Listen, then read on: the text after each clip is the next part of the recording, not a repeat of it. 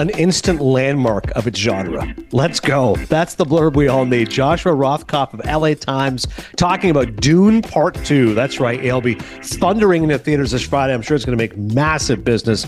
I was lucky enough to see it at a sneak peek last week. We'll talk about Dune Part 2, I promise.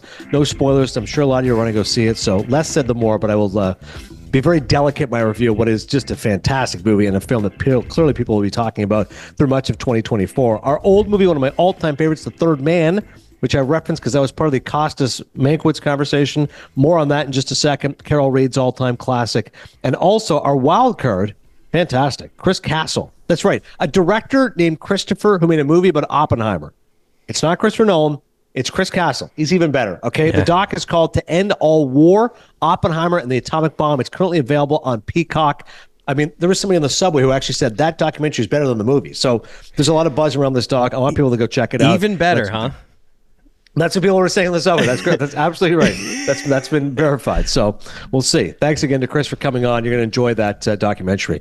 Before we get into the SAG Awards recap, which took place over the weekend, Chris Cody and his family went to New York City. You fell in love with New York. You're posting pictures on Twitter and Instagram. You're all in on NYC. And you thought that picture was professionally taken. Nope, just me on my iPhone. I give it an immediate retweet. Dude, like I don't know. New York, just something about it this week. Like I was in and out 48 hours. Saw Hamilton, ate great Chinese food where I took a picture. Apparently, Marvelous Miss Maisel was there. Wohop. Yeah, amazing. I love that. Have you been there? No, that was originally you said, I'm going to be in New York. I said, great. I live in Jersey, as you know, close by. Let me know. Maybe we'll grab lunch Friday. You go, okay, Thursday, I'm busy. Friday, I'll text you. No text ever came. Well, until I texted you, until I retweeted you, they're like, okay, he retweeted me, so he's aware. And I think I sent like a fire emoji or something to the picture. Then you're like, dude, I went to this Marvelous Miss Maisel place. You'd love it. I'm like, could have texted me Friday. Just go, by the way, I'm not going to be able to make lunch, but I'm loving New York. That's true. I do feel it's weird when, like, if you were in Miami with your entire family, like, I'm not going to come and meet all the, like, you know, as much as I'd love to meet your whole family, you know what I mean? It's different. If I'm alone in New York, I'm like, let's meet up for lunch. I was with my wife and kid, and like I said, it was 48 hours. Friday, we were flying out in the afternoon, so it wasn't like, it was a solo venture. I could have texted you and said, hey, we can't hook up. Like, that's on me. But, dude, New York. It was like the first time I've really been there in a long time where I wasn't working at all. So I just had time to like look around and explore and eat good pizza and good Chinese food. And the weather was, as a South Florida guy, I like 40 degrees for a few days. A little chill as well. I agree with you. Loving the weather. And it was just like gorgeous sunsets and just great food. The timing of everything we did worked out perfectly, in and out. And it was just, dude, it was the first time I had really gotten this. We were in the good places like West Village and Chelsea, like, you know, no Times Square. Like, I was in the right areas. Yes. So it was the first time I was really like, I kind of get it now. I had never really gotten New York of like why everyone says it's so great. And it's just, everyone's so busy. Everyone's on their phone. It feels like everyone's important. I walk around like where I'm at and it's just like, everyone's just like, man, all right. Walgreens, yep. Like, everyone's in New York. Everyone's like walking quick. Like, you just hear so many quick flashes of conversations. It's like some guy walks by. It's like, I hated when she said that. It's like, what? I'm curious now what you're talking about. You just hear these like quick, because everyone's alone. Everyone's in their phone. Everyone's talking on the phone, man.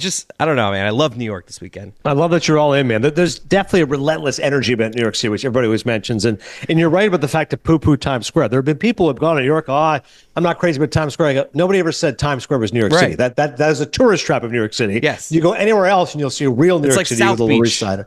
Correct. Like I was going to say the equivalent to Miami would be South Beach. Yeah. That's not really Miami, but yeah, it's the part everybody knows. But I'm glad you. What was the Maisel hook again? It was a restaurant you went to. It was just like this. No, it was just. It's called Wohop, WOHOP, and it was just a spot that I found on some website. I was like, oh sure, let's go here. It looks good.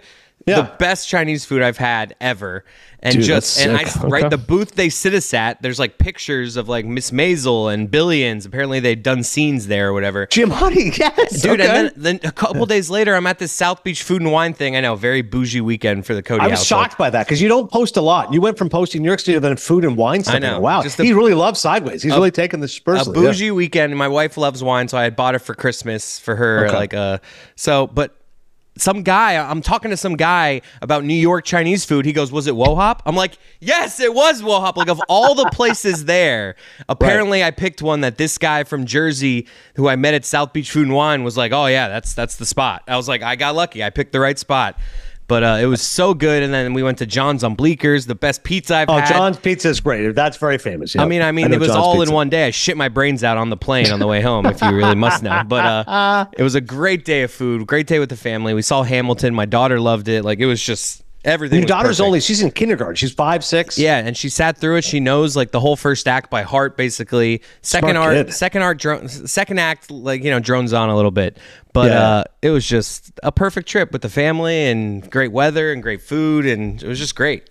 I like that you also dig the weather, because I'm with you. I don't like hot and humid. I mean, I don't mind a little 40 degrees. Bundle up a little bit. As long as you got the right clothes on. As long as you got the right sun's jacket. out. Yeah, it's Hamilton. I'm shocked that your daughter actually was able to hang in the entire time. There's no chance my kids would be able to. Did it match? First time seeing it, I'm assuming, match expectations, exceed expectations, or you felt it a little bit overrated? My brother's the only guy, by the way, who he was like, eh. Everyone else was like, dude, that's incredible. My brother was like, it was all right. He wasn't crazy about it. I thought the first act was like banging, as good as Broadway can be. I thought the second act, maybe I'd gone into the drinks throughout the day, like good $20 food. drinks, yeah. Like my kids getting a little antsy. Like by the second act, I'm kind of like, all right, enough. I don't need the whole slow scene about the cheating, a lot of what I mean. The second act, it's just infidelity, big deal. Yeah. But overall, great. Like I would say, overall, definitely, it was just me getting tired, because I'm an old person at this point. But I got you. But it was worth the hype. It sounds like it matched expectations. Oh, you walk in and it's a small room in the stage. You're like, oh my God, and you're seeing it in person. Like, because we're Hamilton fans. I've watched it a dozen times on Disney Plus. So like, So you guys just seeing it up close. My daughter was like singing. We were like jamming the whole first act. It was great. Yeah, the music's incredible. I remember buying like the double CD. Like, so I saw it a few years ago, and I still had a CD player in my car. I'm like, oh, this CD is incredible. I mean, the room where it happens, you could play that all day. Oh. And I remember at the time I was still at ESPN, Greeny afterwards was like, because you didn't see it with Lynn. And I go, why? He goes, you didn't see it with Lynn Manuel Miranda. I go, no, but I saw it. He goes, but it's not the original cast. I go, dude. There is like, there is part of me, like, you have to get used to the new cast, because I'm so used to seeing that cast, so that there is like a little bit of an adjustment, but it's great casting. Like I'm not, there was not one where I was like, they were bad, but it was just, it's a bit of an adjustment. The only time I felt it on Back to the Future, when we went, we saw the backup for Dr. Emmett Brown. And I was telling my friends after Mitch, and he was like, no, he goes, the real guy's unbelievable. He goes, I don't know who the backup was. He goes, maybe he was okay. I go, I can't believe how much I paid for that freaking thing. It was very overpriced and overrated, and I wasn't crazy about it. And I love Back to the Future, as you know. But I'm like, I got to stand in for Doc. He's like, yeah. Did they announce that? Like, how does that go? Because like, I would just be like, don't tell me. Don't tell me it's the backup. You don't find out till the day of. And then in the program, it just says the role of Doc we play by blah, blah, blah. And I go, oh my God, I got the understudy. I'm like, I would just be like, don't tell me. Like I know the film nerd, like the Broadway buffs are gonna be like, they're gonna notice, but most people don't even notice. Actually, a good point. If you didn't, because now I'm already thinking this guy's going to stink. He's not the main guy. Yeah. And I know what it's like being a backup. I filled in on Mike. I filled in with Russillo. I know the pressure that I filled in on Oberman. Like, he's not people the real wake guy. up at 6 a.m. They're like, oh, let's watch Mike and Mike. Oh, Adnan's here. Exactly. So I try to support the underside. I try to support. I've been a backup quarterback most of my life, but this guy wasn't nearly as strong. Maybe others were. Anyways, I'm glad you enjoyed New York. I'm glad it was a great time. SAG Awards took place on Saturday, which a little come see, come saw. Like, I mean, by the way, Netflix, odd to be able to watch it on Netflix. First time streaming, 30th anniversary of SAG. I'm not crazy about streaming for the same reason when you and I are watching Thursday Night Football. Like, I commercial break, I like to flip around. When you're streaming, you can't flip around. And to their credit, there was no commercial breaks. I'm like, okay. So I felt no reason to flip around. But the production was way too bloated. Normally the SAGs is 2 hours. It's on TNT with commercials. What's that, an hour 30 of content? This was like 2:10, 2:15. I go, oh my God. And the commercials, but what should have been the commercial, the guy would win. They had a backstage guy doing interviews. Wasn't great. I'm going to be honest. It sounds like it'd be a lot better than with commercials. Like, it sounds right up your alley. Interviews backstage, no commercials, but yet it felt bloated. That's interesting. Yeah, it felt a little bloated. Because the thing is, you're not getting nearly as many awards. Like, the SAGs is essentially 4 awards for the movies: actor, actress, supporting actor, supporting actress, and then limited series. Okay, my man Jeremy Allen White going to win. Definitely crushing some Cigs. Okay, he crushed. And then you got the Emmys, which again is pretty predictable where those are going to go. So I'm like, you know what? It wasn't. There's just not as many awards. If it was the same amount of awards, like the Oscars is like 24 categories. So 3 hours, you do the math. You go, okay, 8 categories an hour. This was like maybe 12 categories, 2+ hours. Like, the math just doesn't work. It was way too long. It'd be a great headline for like an article about Allen White, Jeremy Allen White, Cigs and Sags. Yes, that's the title for this week's podcast. I love it. Cigs and Sags. That's perfect. Rather than Zigs and Zags, Cigs and Sag. I'm thrilled that he won. Love that guy. He looked great too. White suit. He was awesome. He is attractive. He's definitely a cool dude. As far as the SAGs are concerned, so generally speaking, it's a huge predictor when it comes to the Academy Awards. It's not perfect, to be clear. Just because you win the SAG doesn't mean you're going to win the Oscar. I'll give you a couple of examples when it hasn't happened. But generally speaking, if you win the SAG, you're pretty good. Now, Regina King won for, wasn't even nominated for the SAG, and then won the Oscar for A Beale Street Could Talk. Think about that. Wasn't even nominated. Marcia Gay Harden wasn't even nominated for the SAG, and then won the Oscar. So it does happen. And most famously recently, Chadwick Boseman won the Best Actor posthumously for Ma Rainey's Black Bottom, and then shockingly, Anthony Hopkins won Best Actor for The Father. Having said that, it's a pretty good predictor. It may not go 4 for 4, but it's generally 3 for 4. What's absolutely in the bank? Davine Joy Randolph, supporting actress. She's going to win the Oscar. She's won everything else so far. Who's going to win supporting actor? Robbie Downey Jr. He's won everything so far. Another great speech, by the way. Gives a list of all the actors he worked with, and then gives a lot of love to his wife, which is very sweet. Also a good Chris Nolan impression, which is part of his speech, which I enjoyed. So those two are locks. So of the other two, now this is where things get fascinating. Actress, everyone's thinking it's Emma Stone. Her and Lily Gladstone both won Golden Globes. Emma Stone wins the Critics' Choice Award, and she won the BAFTA. Lily Gladstone wasn't even nominated for the BAFTA. You go, okay, it's going to be Emma Stone. Lily wins the SAG. Great moment, by the way. You know the cameras are on you. The person cheering the loudest, Emma Stone. Seemed genuine. Now, she's an actress. We can be, skeptical. But right away, boom, big applause. She was so happy. Lily Gladstone looked shocked. She was like, like I thought Emma was going to win. Definitely surprised. Goes up there, nice speech. Again, speaks in her native tongue. Doesn't mention Marty, which was disappointing. Did not mention De Niro, but spoke about native heritage, her background, being an actress. Leo. Nice speech. Didn't mention Leo. No, didn't mention anything. Wow. She just went right to native language and then spoke about her journey, her life, being among actors. Great. But then actor, this was the killer. PG needed this one because Giamatti wins the Golden Globe, as does Cillian Murphy. Critics' Choice Awards, Giamatti wins. He moves ahead. Cillian Murphy wins the BAFTA award. Now they're tied. And even if Giamatti had won the SAG, I still wouldn't have been 100% sure he's going to win the Oscar because I'm like, Oppenheimer is a behemoth. This movie's going to win at least 8 Oscars, which will be the most in Slumdog Millionaire. But if Giamatti had won, I would have been feeling pretty good. Instead, he loses. Again, cameras on him, so right away, he was smart, leads the applause. Jeffrey Wright looks mildly annoyed, like, he didn't really get it. Like, Bradley Cooper, okay. Cillian Murphy didn't look shocked, like Lily Gladstone, kind of like, okay, yeah, I did win. It's either going to be me or Giamatti, so I guess I won this one. What I didn't like is that Murphy did not thank Giamatti in his speech. Most of these guys, they just kind of went right to the, you got to start with the first words is, congrats to my other nominees. I know you don't like this. We discussed this last year. You're like, it's kind of pandering. I go, no, that's the first thing. You got to say, hey, thanks to the nominees. You guys were awesome. It's a pleasure to be among your company. Then you go into thank my agent, my manager, my family, the entire cast and crew. And then you do something personal. Giamatti thanked teachers in one speech, pay the teachers. Love It Show would appreciate that. He mentioned his dad in one part. So Cillian Murphy, listen, amazing blue eyes, great speech, but that hurt. As a Giamatti lover, he's facing an uphill battle now to win that Academy You got me Award. all in. I'm at the Food and Wine checking my phone on Saturday night, and I'm like, Adnan's going to be so pissed. Yeah, it was definitely. I'm trying to do like the come see. I'm like, okay, well, Lily won. Like, we have a genuine race now for Best Actress. Like, she might win Best Actress or Killers of the Flower Moon, but Giamatti's my guy. I think he still got it. But the other things you just referenced, they weren't nominated for the SAG. You know what I mean? Those people came out of left field. It's rare that the Hopkins was nominated for the SAG, didn't win, then won the Oscar. Okay. So the other two were nominated supporting actress, didn't even get nominated, and then they won the Oscar. Okay. So that the Hopkins is, we got that as a precedent. But what hurts is that the actors branch is the biggest part of the Academy. Like, there's 7,500 members of the Academy. The biggest branch is the actors. Yeah. So generally, you feel like they're the ones that love him. Although one might argue Giamatti's beloved by all people. So like the crews might love him, right? Like the tech guys all love him. So no, I'm voting for that guy. I bet he crushes the non-actor. The non-actors, he might actually have the edge on. Because Cillian Murphy just hasn't worked as much as he has. Giamatti's been in like 50 movies. He's been working for 25 years. By the way, I watched Private Parts last night. We're going to do it next week. It's available on Amazon Prime for free. So everyone, you got 1 week to go watch Private Parts on Amazon Prime. First time I'd watch it, 27 years. We'll give a formal review next week. It's just not that easy to make a connection on a plane with someone. Like the conversation that Stern and this, like the whole movie is based off Stern having a conversation on a plane. It's Carol nobody talks that long on the plane. Yeah, one thing I'll say, we'll do the full review next week. I was shocked, but I was shocked how long it took to get to Giamatti. Like, I'm like, waiting. He doesn't show up. The movie is an hour 45. He doesn't show up till the hour 9 mark. I'm like, oh my God, like how much do I have to wait here to get to Giamatti? Yeah, that's surprising. So he's actually in the movie for like 30 minutes tops, but he's awesome. And we'll discuss it in detail next week.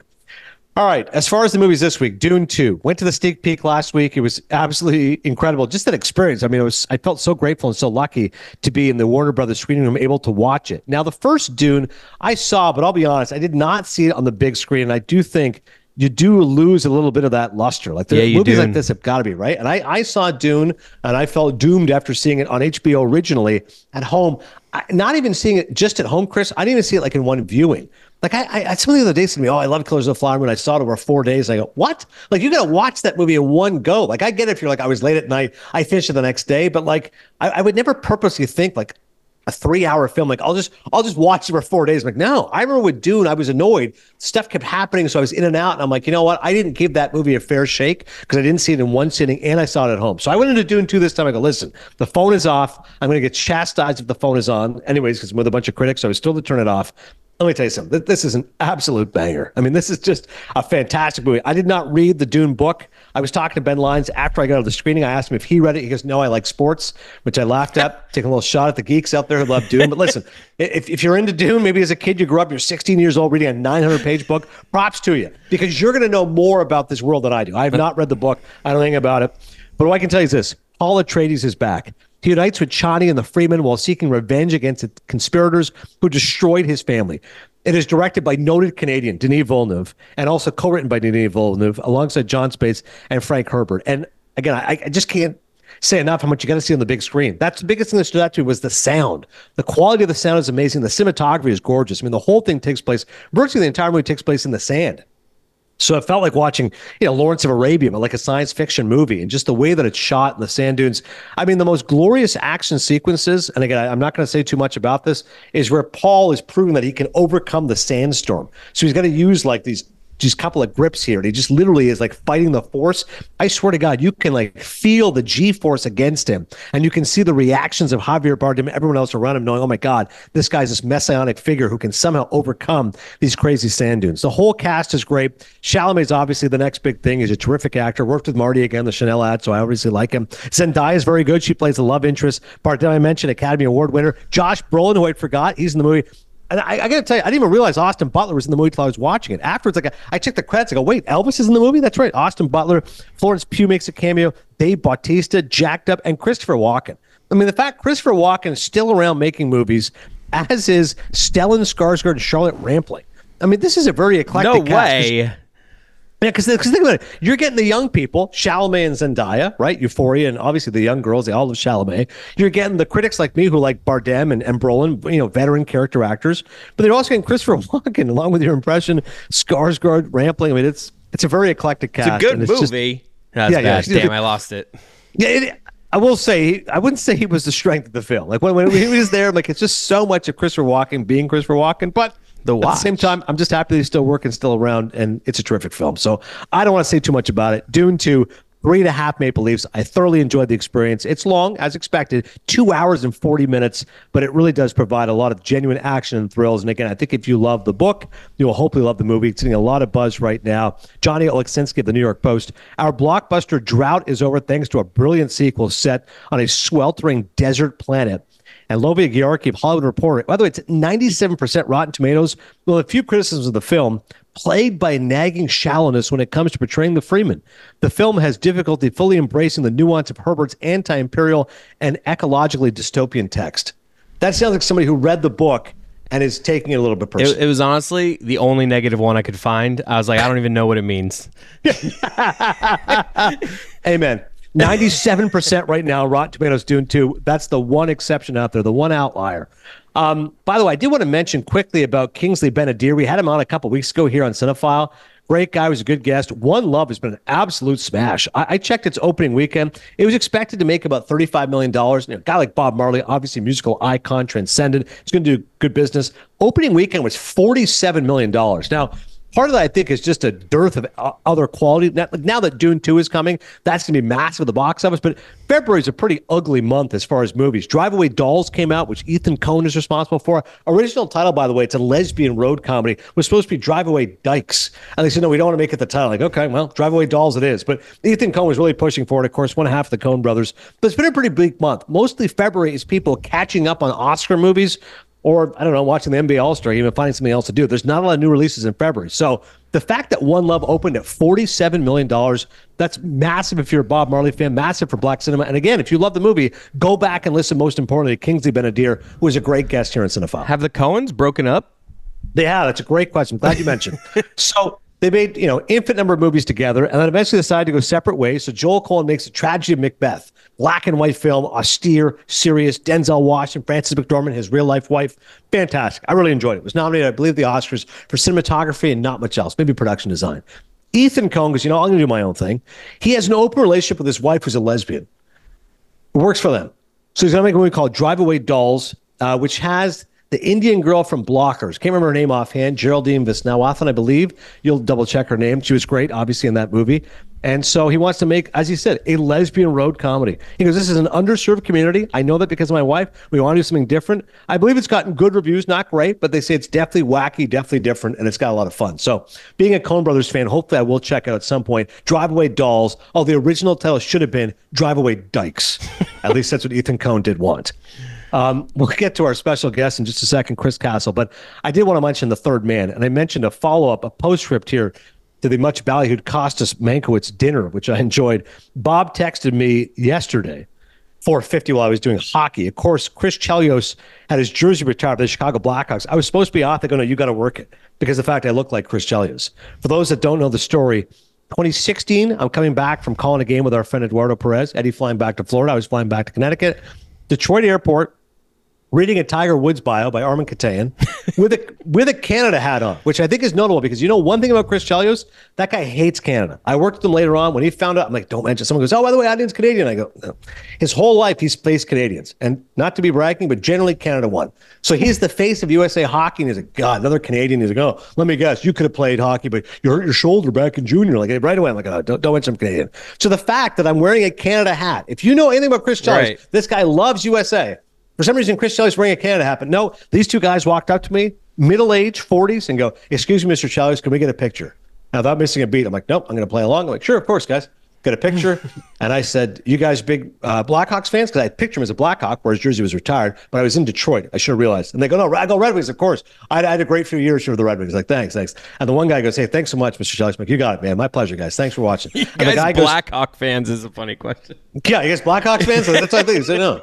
And then the guy goes, no, Detroit. I'm like, of course, Red Wings. Yeah, I know. We won some cups here. And he goes, hey, this picture's definitely going up on the mantelpiece.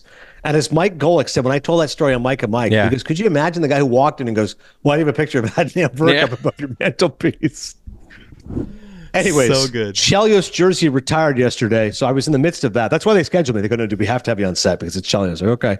Costas texted, when you have a chance, can you shoot me a Mankiewicz contact? I immediately did the share contact, and Bob wrote back, thanks. I gave him a thumbs up. I didn't want to continue the conversation because, quite frankly, I was busy watching Chelios, and Bob didn't have anything else to do, so I helped him out. I'm a good middler. I helped him out. And if you'll recall, at the end of the dinner, I said something like, hey, do you want Ben's number? He's like, well, whatever. We'll figure it out. So that does follow up that Bob is genuinely into Ben Mankiewicz, and it's good news for Ben.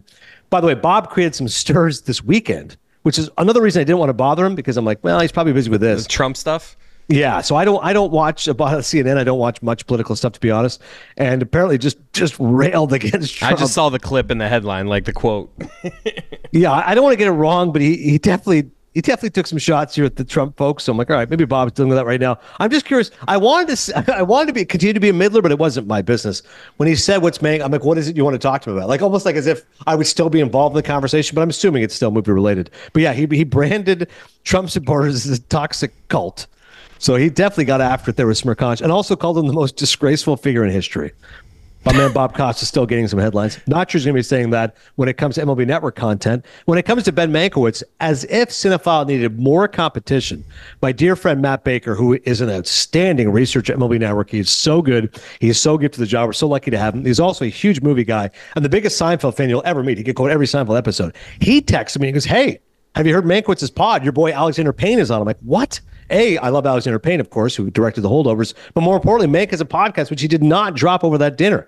So I listened to it.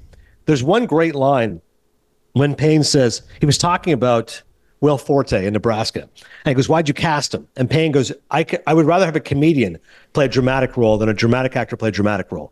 And he's like, really? He's like, yeah. Because he goes, a dramatic actor can't do comedy, but a comedian can do a dramatic role. And then he said, because why did you cast Will Forte? Like, did you watch SNL? And Payne made a funny point. He goes, I mainly watch old movies. I don't watch a lot of current movies. So I don't know a lot of current people. The casting directors kind of come to me and say, what do you think of this guy? So I didn't, I'm not watching Saturday Night Live, but they recommended him to me. What I liked about him was his face in repose defaults to damage. And this is a great point by Ben. So often in life, interviewers don't even paying attention to what the guy says. They just make that kind of a comment and move on. I love that Ben goes, what do you mean by that?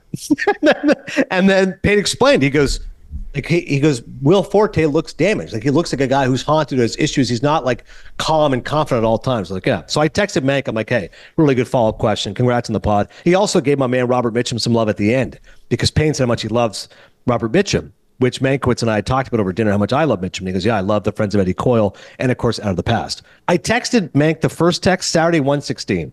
Didn't respond. Second text, I responded 4 hours later. Hey, way to give Mitchum some love. No response. So the third text, this is the last one to text this freaking guy. Because yesterday I go, I just gave your contact info to Costas. So this one he definitely responded to. So he said, thanks so much for the kind words about the podcast. Then he put some personal stuff I'm not going to read.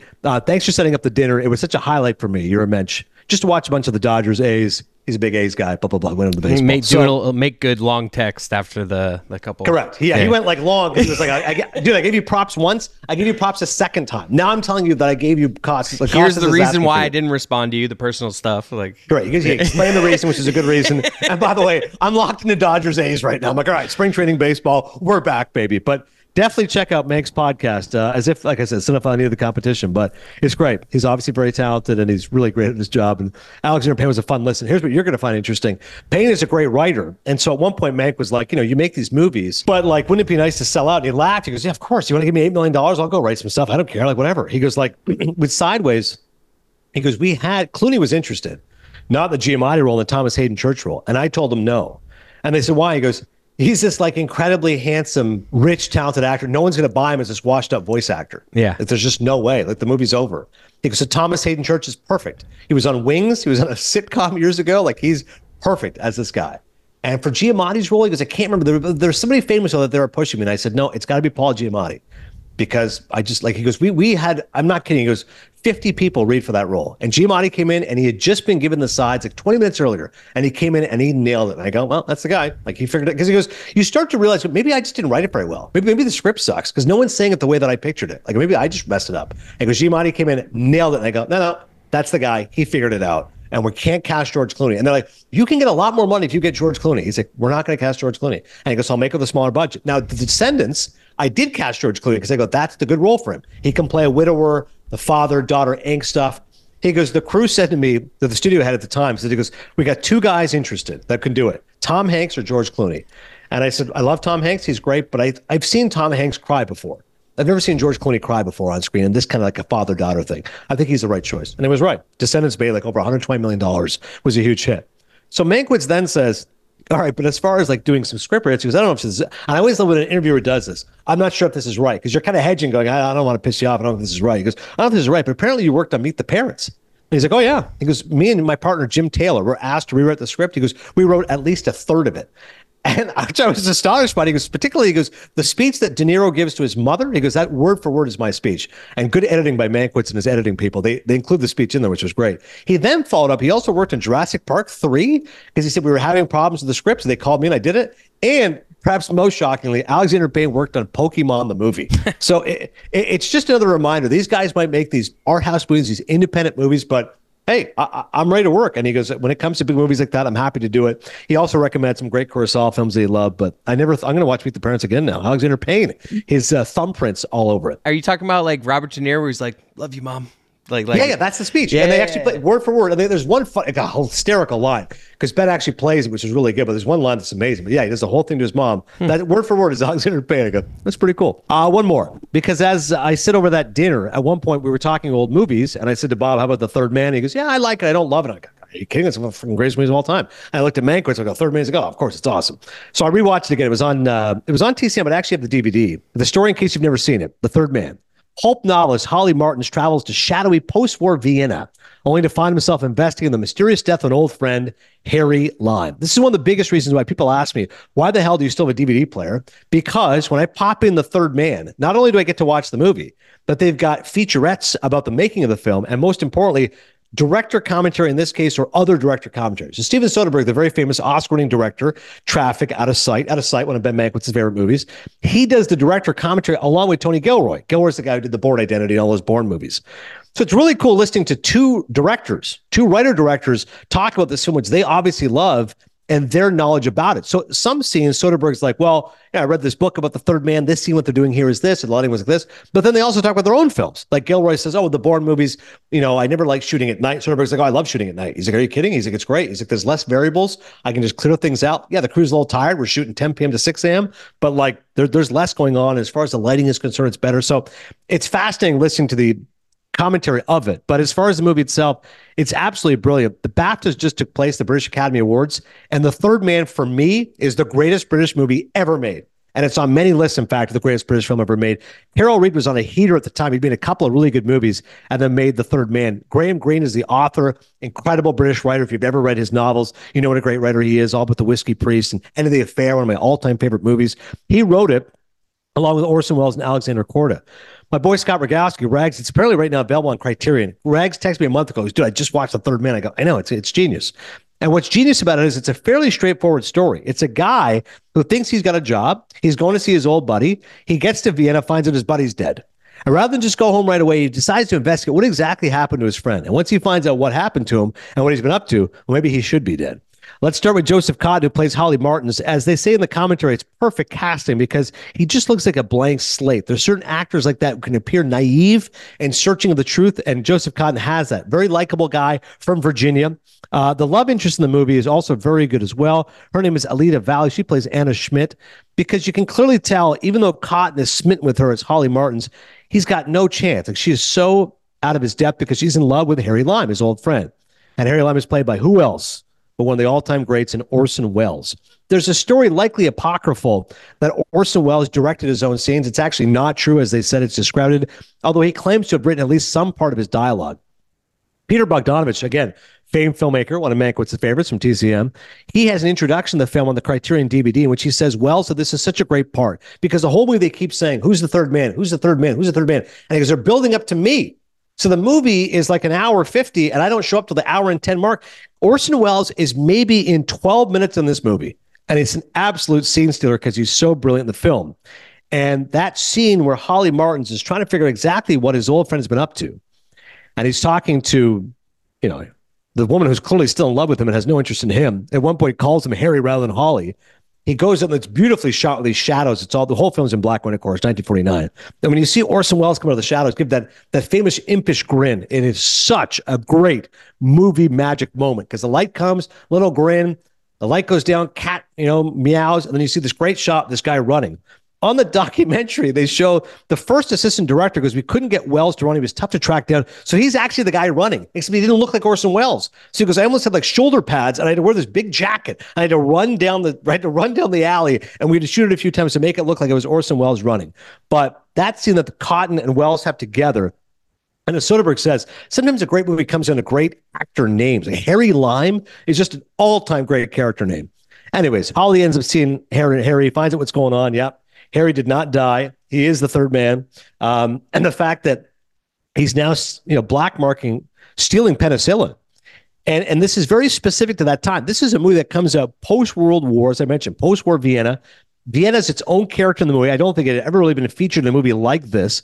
If I ever am lucky enough to go to Vienna, I'd love to be able to see, is there stuff about the third man there? And Tony Gilroy said, and Soderbergh says as well in the commentary, that when Graham Greene was there researching it, what he noticed about Vienna was the sewers. And that leads up to one of the most famous finales ever, that entire incredible action sequence, which is done in the sewers of Vienna. So that's why a writer sometimes has to go to the place and say, okay, what's unique about this spot? Oh, they have these underground sewers. Well, that's pretty interesting. That could be a great set piece for the film. Anyways, Cotten and Welles, it's a great scene together when they go up on the Ferris wheel.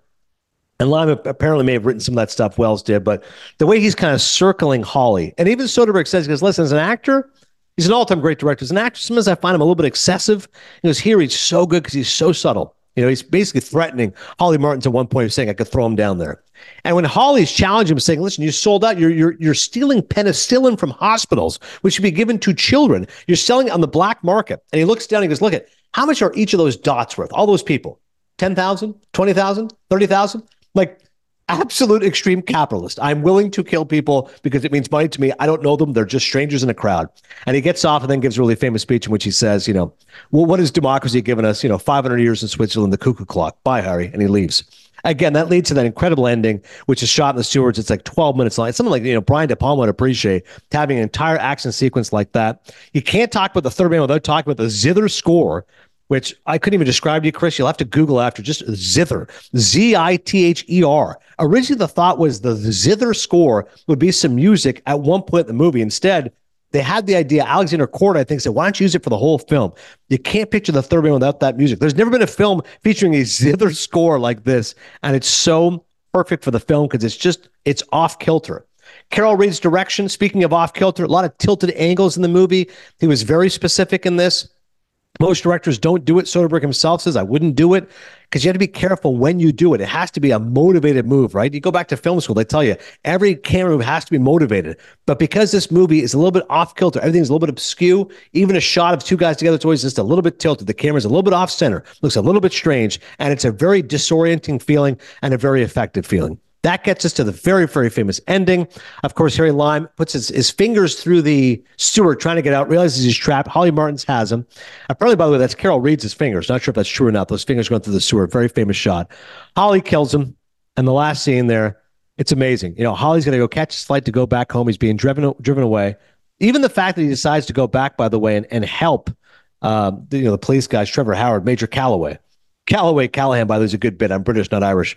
But when Calloway, that's the way he gets to Holly Martins' conscience. The fact he shows him what's happening in these hospitals, the way these kids are being harmed because of what Harry Lime is doing, stealing the penicillin. That's a really good scene as a motivating factor for Holly deciding to turn on his longtime friend. That gets us to the final last shot. Carol Reed apparently was very nervous about it. That last shot, it's maybe 20 seconds. You see Joseph Cotton getting out of the car as he waits for Alita Valley to walk towards him. Major Calloway pulls away the shot, cuts away to Calloway pulling away, and then it's just 1 minute, one of the greatest endings in movie history, that wonderful, exquisite long shot. And as Soderbergh says in the commentary, he goes, every time I see this movie, I always think something's going to happen. She's going to look at him, she's going to acknowledge him, she's going to say something, and it never happens. She just walks right past him, and it just proves once again, you may be the hero, but you don't get the girl. It's a great lesson, not only in movies, but also in life.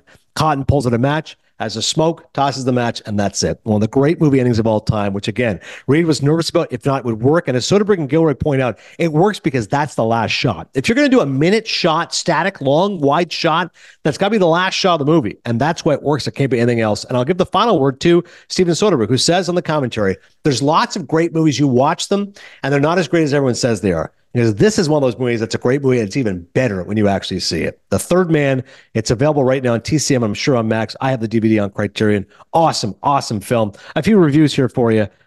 This is no bigger critic than Roger Ebert, right? Chicago Sun-Times. Of all the movies I have seen, this one most completely embodies the romance of going to the movies. Ian Freer of Empire magazine, it is a bleak, hard-nosed crime story that encompasses a ruined continent, sick and cynical from war. The Third Man finally endures because it offers a simple thing that so many modern films neglect, the power of story. And James Bartonelli, Real Views. For lovers of film noir, The Third Man is unquestionably a must-see, one of the masterpieces of a genre that has contained everything from milestone motion pictures to low-budget pot boilers. Once again, it is The Third Man. Now it's time for our special guest.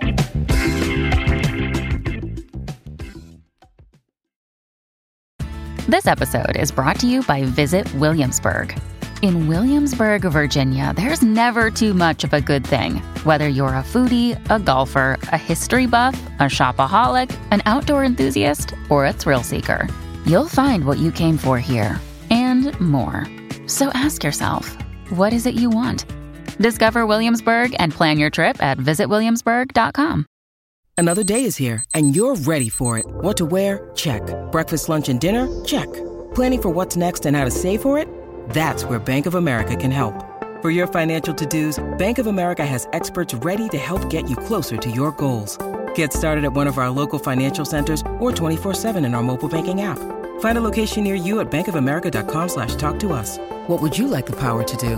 Mobile banking requires downloading the app and is only available for select devices. Message and data rates may apply. Bank of America N.A., member FDIC. When you need mealtime inspiration, it's worth shopping Kroger, where you'll find over 30,000 mouth-watering choices that excite your inner foodie. And no matter what tasty choice you make, you'll enjoy our everyday low prices, plus extra ways to save, like digital coupons worth over $600 each week. You can also save up to $1 off per gallon at the pump with fuel points. More savings and more inspiring flavors make shopping Kroger worth it every time. Kroger, fresh for everyone. Fuel restrictions apply.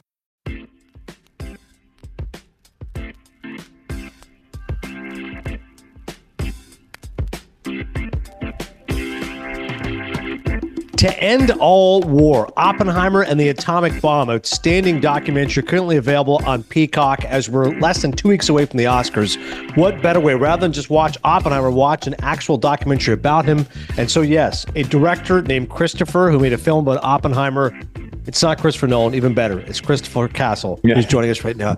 Chris, first off, how cool is it the fact you made a movie called a movie about Oppenheimer? Your name is also Chris. Like, you must be fooling some people here to thinking you might be Christopher Nolan. Yeah, that would be nice. Unfortunately, I don't get confused with him enough, but I'm working on it.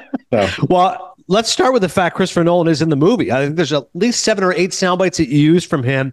And particularly, I like this sound bite. We talked about the Trinity Project, obviously the atomic bomb, when they realized it's going to work in Los Alamos. He said, never been a moment like that in the history of the world. Yeah. What was it like talking to Chris and being able to use his sound in your movie? Yeah, it was awesome. I mean, obviously the movie was the genesis of the documentary in a lot of ways. And he was fully supportive of it. And what was really great was, he said, I don't want to be, as much as his creative input would have been welcome, he said, I really want this to stand alone. I don't want it to be seen as a PR piece for the movie. I want you guys to just create, the best documentary you can. And so that was really nice to get that license, to go ahead and just tell the story we wanted to tell, but also to get his input. So it was really nice to get him to sit down with us, and we did it on the Universal lot. And he gave us, a good hour, maybe a little more than an hour. And I could tell that he was really excited to sit down and kind of talk, not academically, but just more matter-of-factly about this story. I'd done a lot of homework up to that point. And so I think he enjoyed the back and forth on Oppenheimer's story because, he may not often get that opportunity. Yeah, it's like playing tennis. You're able to appreciate the fact he can get the ground strokes back to you as hard as you're hitting it back to him. And I think it's interesting. That's why it's such a great companion piece, because having seen Nolan's film twice, then watching your documentary, you're watching it to say, okay, what's different about the movie? Maybe there's something off a little bit. Is there something that some information that is left out? But it feels fairly consistent. Like, I think it's a tribute to your documentary and to Nolan's film that there's such an element of veracity to both. Yeah, for sure. And, throughout the process for us, I was asking if I could see a script. And initially we had heard that, yes, I probably would be able to. I would have to fly to LA and sit in a room without my cell phone. And, I could read the script and whatever. Because I was curious about, particularly I knew that Louis Strauss, who was Robert Downey Jr.'s character, was going to be a really big and important part of the movie. And I wanted to make sure that our documentary was going to do it and treat his story in a way that would kind of jive with what they were doing in the movie. Anyway, I never got to see the script, and it was under lock and key. So it wasn't until I had finished the documentary and I got to go to a private screening of the movie that I was like, wow, it's, I feel like they do complement each other really well, which was great and kind of almost accidental.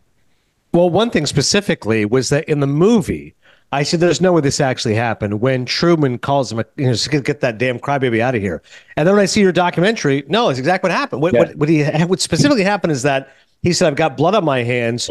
And Truman took umbrage at the fact that, I'm the one who made the call here. Okay. I'm the one who dropped those bombs. Like, this wasn't you, it was me. It's like an ego trip. And then basically said, I never want to see that crybaby again. Yeah.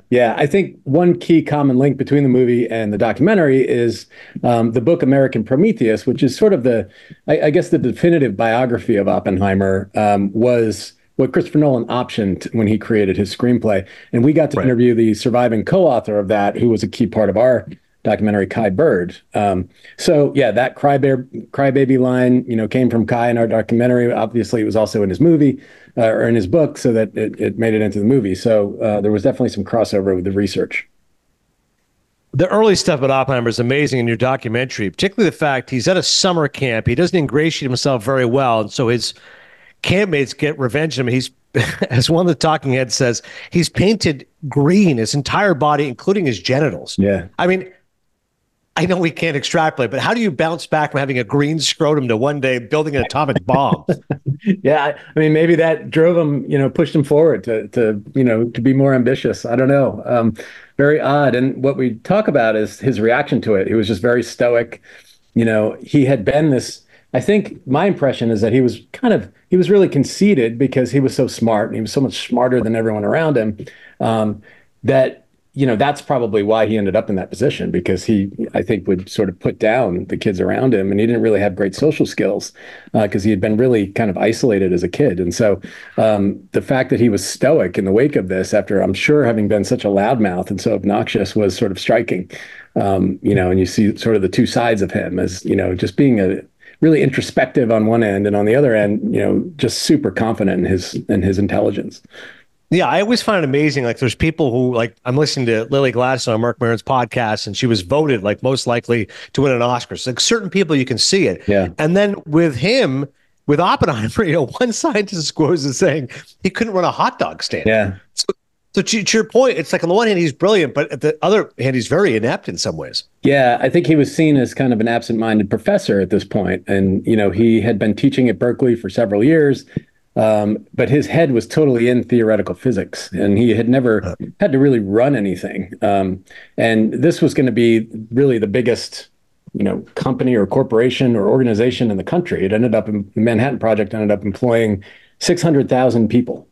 And he didn't run the entire thing, but he ran, kind of the key component of it, the weapons design laboratory. And it was a gamble to bring him in.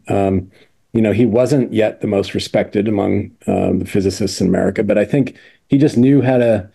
He really impressed General Groves, as seen in the movie, played by Matt Damon, as somebody who could not only understand the science inside and out, but convey it to the people who had to pay the bills, and to be able to explain it to Congress and to the government in a way that would get the job done.